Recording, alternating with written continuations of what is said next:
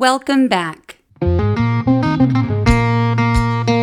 Today I'll be reading a case from 1974 in anticipation of an upcoming case to be argued this term, Halland v. Brackeen, set for oral arguments on November 9th. It challenges an Indian Child Welfare Act provision that established a preference that Native American children who have been removed from their homes be placed first with extended family members or native foster homes. But states and non-native individuals, many whom want to adopt Native American children, challenged the law, arguing that it violated the 10th Amendment's anti-commandeering principles. Now stick a pin in that case and rewind to 1934, when Congress passed the Indian Reorganization Act. A provision in that law gave hiring preferences to Native Americans for positions in the Bureau of Indian Affairs, BIA, to further the cause of Native American self-governance. But when Congress passed the Equal Employment Opportunity Act of 1972, prohibiting racial discrimination in federal employment, non-Indian employees of the BIA filed a class action lawsuit in the United States District Court for the District of New Mexico, claiming that Section 472 of the Indian Reorganization Act had been repealed by the Equal Employment Opportunity Act. And besides, it violated the non-Indian employees' Fifth Amendment right to property without due process. The district court ruled in their favor, and the United States government appealed to the Supreme Court. And the questions before the court in this case were whether the Equal Employment Opportunity Act of 1972 indeed repealed Section 472 of the Indian Reorganization Act of 1934, and whether Section 472 violated the Due Process Clause of the Fifth Amendment. In a unanimous decision, the court said no to both, and we are about to find out why. In the 1974 opinion of the court, in Morton v. Mancari.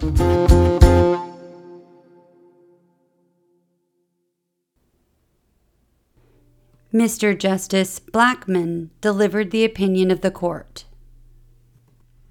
The Indian Reorganization Act of 1934, also known as the Wheeler-Howard Act, accords an employment preference for qualified Indians in the Bureau of Indian Affairs, or BIA, or Bureau.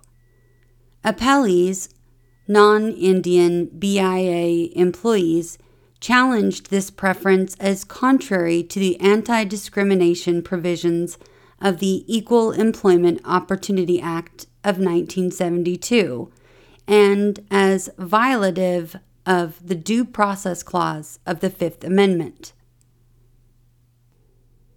A three-judge federal district court concluded that the Indian preference under the 1934 Act was impliedly repealed by the 1972 Act. We noted probable jurisdiction in order to examine the statutory and constitutional validity of this long-standing Indian preference. Part 1. Section 12 of the Indian Reorganization Act provides the Secretary of the Interior is directed to establish standards of health, age, character, experience, knowledge, and ability for Indians who may be appointed, without regard to civil service laws, to the various positions maintained, now or hereafter, by the Indian Office, in the administration of functions or services affecting any Indian tribe. Such qualified Indians shall hereafter have the preference to appoint to vacancies in any such position. In June 1972, pursuant to this provision, the Commissioner of Indian Affairs, with the approval of the Secretary of the Interior, issued a directive stating that the BIA's policy would be to grant a preference to qualified Indians not only as before in the initial hiring stage, but also in the situation where an Indian and a non-Indian, both already employed by the BIA, were competing for a promotion within the Bureau. The record indicates that this policy was implemented immediately. Shortly thereafter, appellees who are non-Indian employees of the BIA at Albuquerque instituted this class action on behalf of themselves and other non-Indian employees similarly situated in the United States District Court for the District of New Mexico, claiming that the so-called Indian preference statutes were repealed by the 1972 Equal Employment Opportunity Act and deprived them of rights to property without due process of law, in violation of the Fifth Amendment. Named as defendants were the Secretary of the Interior, the Commissioner of Indian Affairs, and the BIA directors for the Albuquerque and Navajo area offices. Appellees claimed that implementation and enforcement of the new preference policy placed and will continue to place appellees at a distinct disadvantage in competing for promotion and training programs with Indian employees, all of which has and will continue to subject the appellees to discrimination and deny them equal employment opportunity. After a short trial focusing primarily on how the new policy, in fact, has been implemented, the district court concluded that the Indian preference was implicitly repealed by Section 11 of the Equal Employment Opportunity Act of 1972, proscribing discrimination in most federal employment on the basis of race. Having found that Congress repealed the preference, it was unnecessary for the district court to pass on its constitutionality. The court permanently enjoined appellants from implementing any policy in the Bureau of Indian Affairs which would hire, promote, or reassign any person in preference to another solely for the reason that such person is an Indian. The execution and enforcement of the judgment of the district court was stayed by Mr. Justice Marshall on August 16, 1973, pending the disposition of this appeal. Part 2. The federal policy of according some hiring preferences to Indians in the Indian service dates at least as far back as 1834. Since that time, Congress repeatedly has enacted various preferences of the general type here at issue.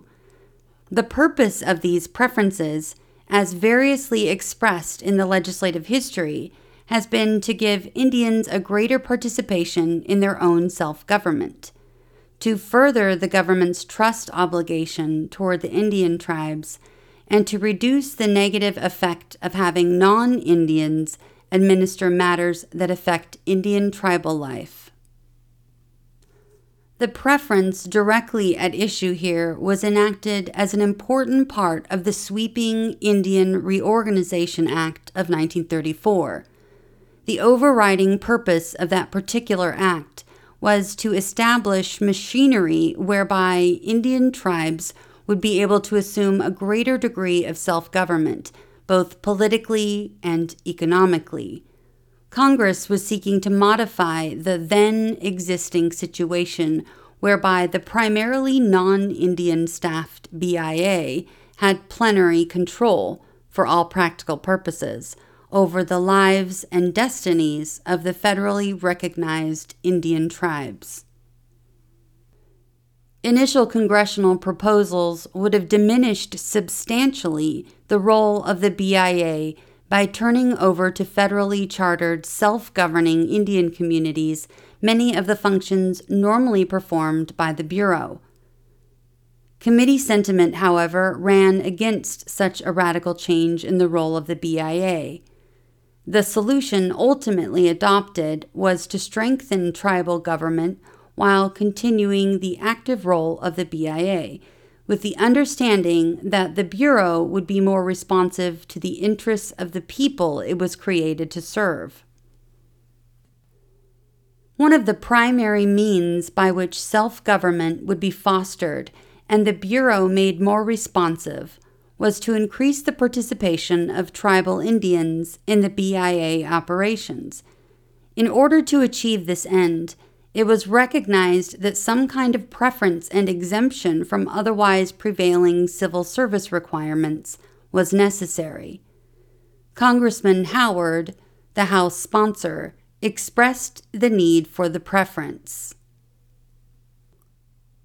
Quote, "The Indians have not only been thus deprived of civic rights and powers, but they have been largely deprived of the opportunity to enter the more important positions in the service of the very Bureau which manages their affairs. Theoretically, the Indians have the right to qualify for the federal civil service.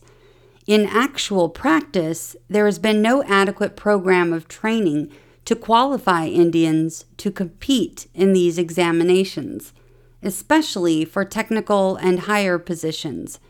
And even if there were such training, the Indians would have to compete under existing law on equal terms with multitudes of white applicants. The various services on the Indian reservations are actually local rather than federal services and are comparable to local municipal and county services, since they are dealing with purely local Indian problems. It should be possible for Indians with the requisite vocational and professional training to enter the service of their own people without the necessity of competing with white applicants for these positions. This bill permits them to do so. Since 1934, the BIA has implemented the preference with a fair degree of success. The percentage of Indians employed in the Bureau rose from 34% in 1934 to 57% in 1972. This reversed the former downward trend and was due clearly to the presence of the 1934 Act. The Commissioner's extension of the preference in 1972 to promotions within the BIA was designed to bring more Indians into positions of responsibility, and in that regard appears to be a logical extension of the congressional intent. Part 3. It is against this background that we encounter the first issue in the present case, whether the Indian preference was repealed by the Equal Employment Opportunity Act of 1972. Title VII of the Civil Rights Act of 1964 was the first major piece of federal legislation prohibiting discrimination in private employment on the basis of race, color, religion, sex, or national origin. Significantly, Sections 701B and 703I of that Act explicitly exempted from its coverage the preferential employment of Indians by Indian tribes or by industries located on or near Indian reservations. This exemption reveals a clear congressional recognition within the framework of Title VII of the unique legal status of tribal and reservation-based activities. The Senate sponsor, Senator Humphrey, stated on the floor by way of explanation, quote, "This exemption is consistent with the federal government's policy of encouraging Indian employment and with the special legal position of Indians," unquote.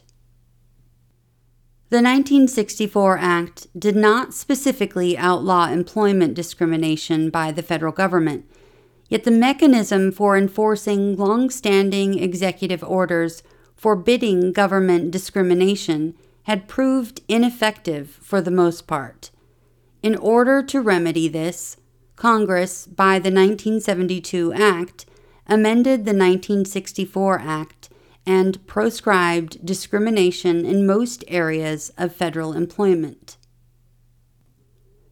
In general, it may be said that the substantive anti-discrimination law embraced in Title VII was carried over and applied to the federal government, as stated in the House report. Quote, "To correct this entrenched discrimination in the federal service, it is necessary to ensure the effective application of uniform, fair, and strongly enforced policies. The present law and the proscribed statute do not permit industry and labor organizations to be the judges of their own conduct in the area of employment discrimination. There is no reason why government agencies should not be treated similarly." Unquote. Nowhere in the legislative history of the 1972 Act, however, is there any mention of Indian preference. Appellees assert, and the district court held, that since the 1972 Act proscribed racial discrimination in government employment, the Act necessarily, albeit sub silentio, repealed the provision of the 1934 Act that called for the preference in the BIA of one racial group, Indians, over non-Indians. Quote, "When a conflict, such as in this case, is present, the most recent law or act should apply, and the conflicting preferences passed some 39 years earlier should be impliedly repealed." Unquote. We disagree. For several reasons, we conclude that Congress did not intend to repeal the Indian preference and that the district court erred in holding that it was repealed. First, there are the above-mentioned affirmative provisions in the 1964 Act excluding coverage of tribal employment and preferential treatment by a business or enterprise on or near a reservation. These 1964 exemptions as to private employment indicate Congress's recognition of the long-standing federal policy of providing a unique legal status to Indians in matters concerning tribal or on or near reservation employment.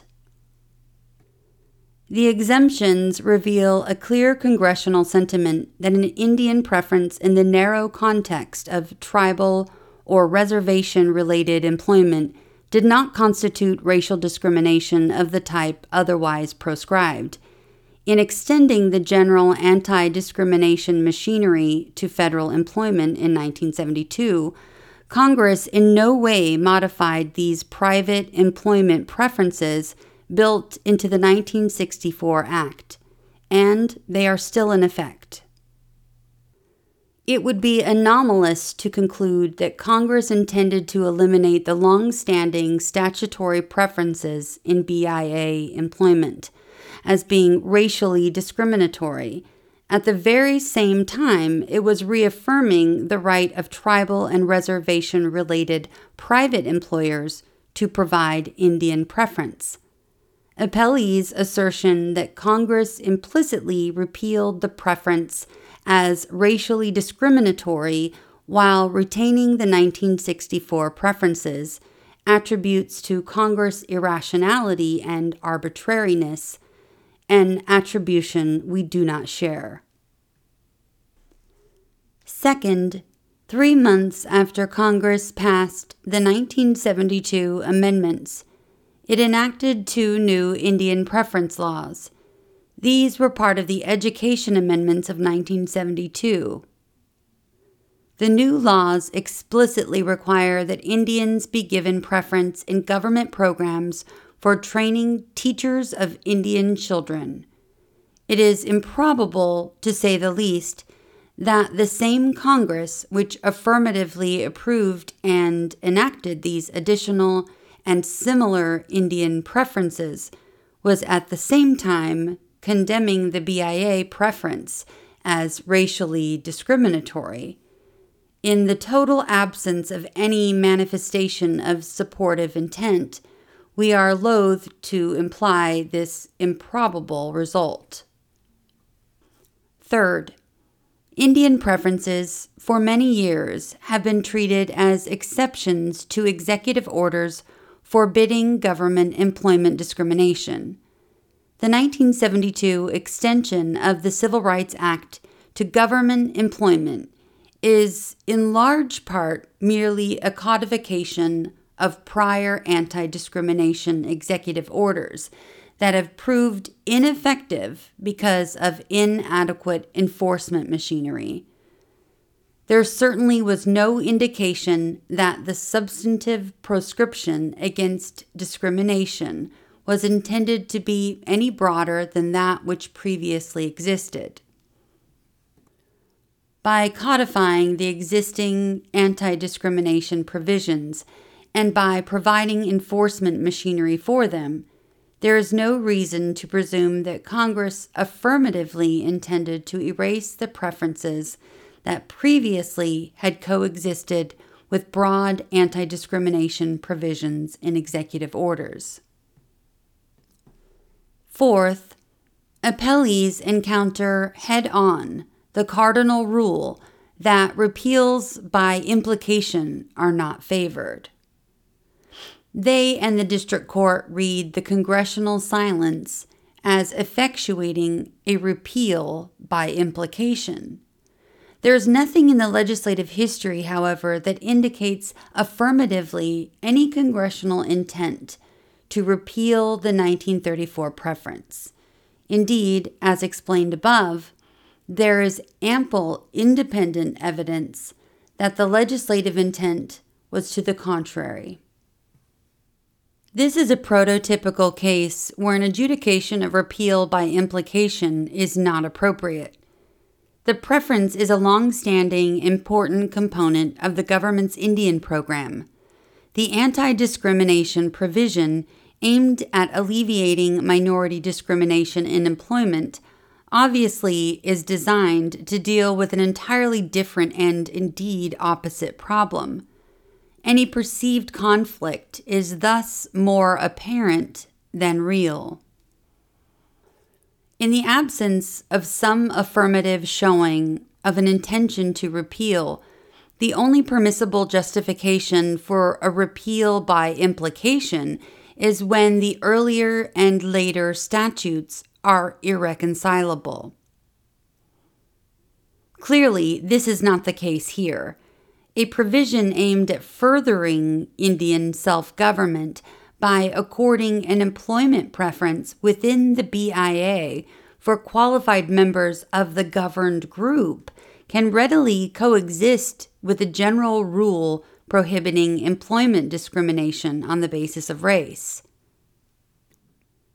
Any other conclusion can be reached only by formalistic reasoning that ignores both the history and purposes of the preference and the unique legal relationship between the federal government and tribal Indians. Furthermore, the Indian preference statute is a specific provision applying to a very specific situation. The 1972 Act, on the other hand, is of general application. Where there is no clear intention otherwise, a specific statute will not be controlled or nullified by a general one, regardless of the priority of enactment. The courts are not at liberty to pick and choose among congressional enactments, and when two statutes are capable of coexistence, it is the duty of the courts, absent a clearly expressed congressional intention to the contrary, to regard each as effective. When there are two acts upon the same subject, the rule is to give effect to both if possible. The intention of the legislature to repeal must be clear and manifest. In light of the factors indicating no repeal, we simply cannot conclude that Congress consciously abandoned its policy of furthering Indian self-government when it passed the 1972 amendments. We therefore hold that the district court erred in ruling that the Indian preference was repealed by the 1972 Act. Section 4. We still must decide whether, as the appellees contend, the preference constitutes invidious racial discrimination in violation of the Due Process Clause of the Fifth Amendment. The district court, while permitting this issue, said, "We could well hold that the statute must fail on constitutional grounds. Resolution of the instant issue turns on the unique legal status of Indian tribes under federal law and upon the plenary power of Congress, based on a history of treaties and the assumption of a guardian ward status to legislate on behalf of federally recognized Indian tribes. The plenary power of Congress to deal with the special problems of Indians is drawn both explicitly and implicitly from the Constitution itself. Article 1, Section 8, Clause 3 provides Congress with the power to regulate commerce with the Indian tribes, and thus, to this extent, singles Indians out as a proper subject for separate legislation.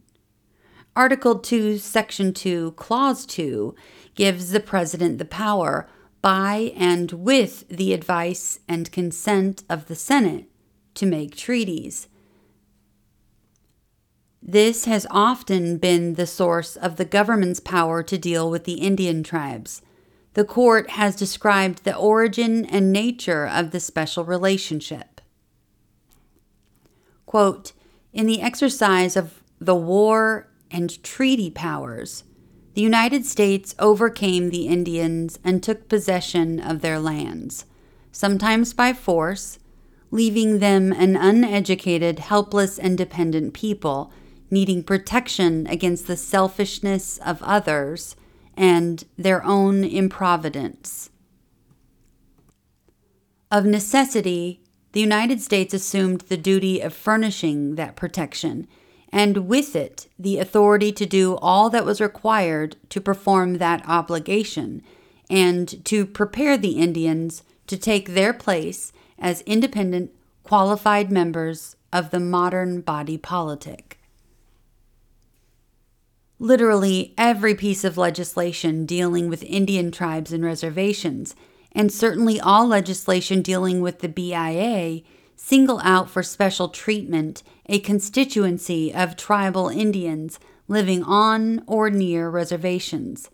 If these laws, derived from historical relationships and explicitly designed to help only Indians, were deemed invidious racial discrimination, an entire title of the United States Code, 25 U.S.C., would be effectively erased, and the solemn commitment of the government toward the Indians would be jeopardized.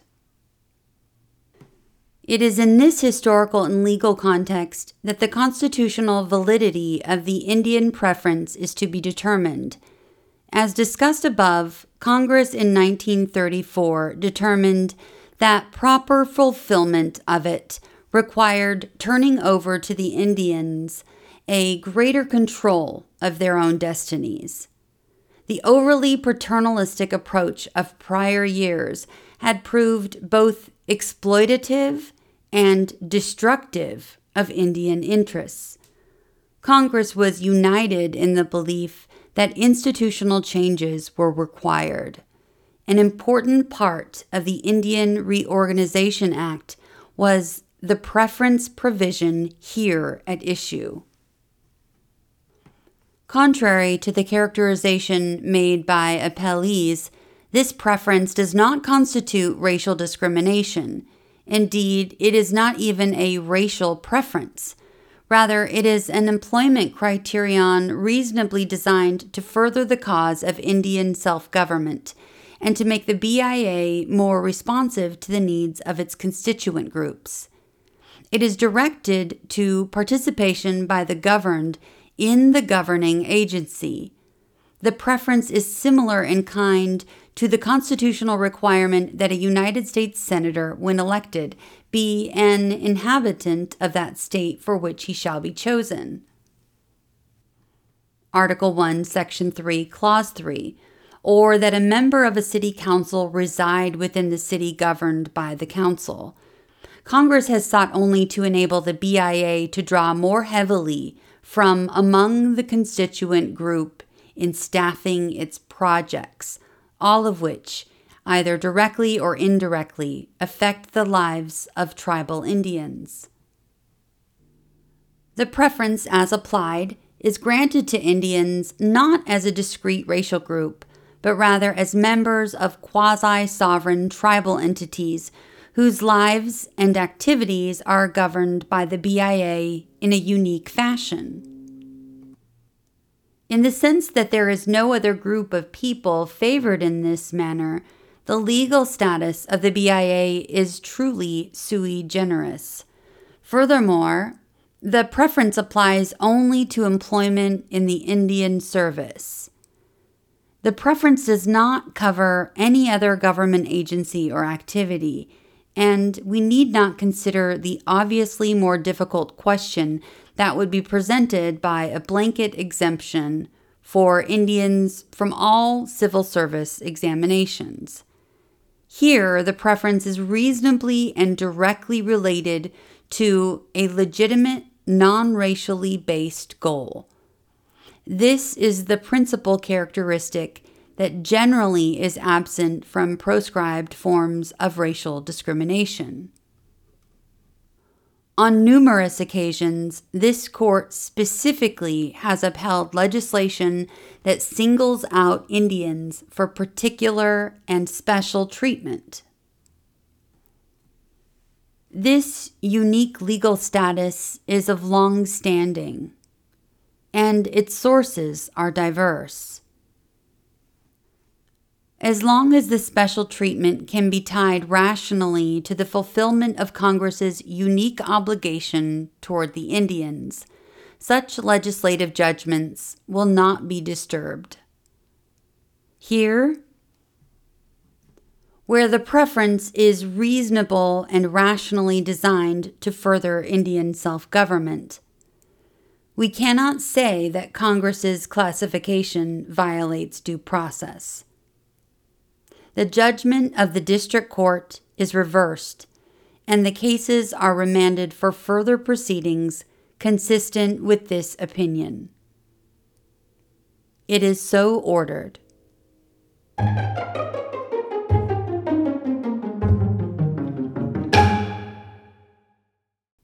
We've come to the end of the opinion.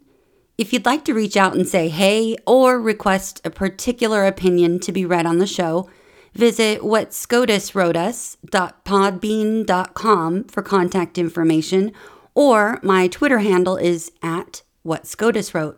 I'd love to hear from you. Until next episode, thanks for listening to What SCOTUS Wrote Us.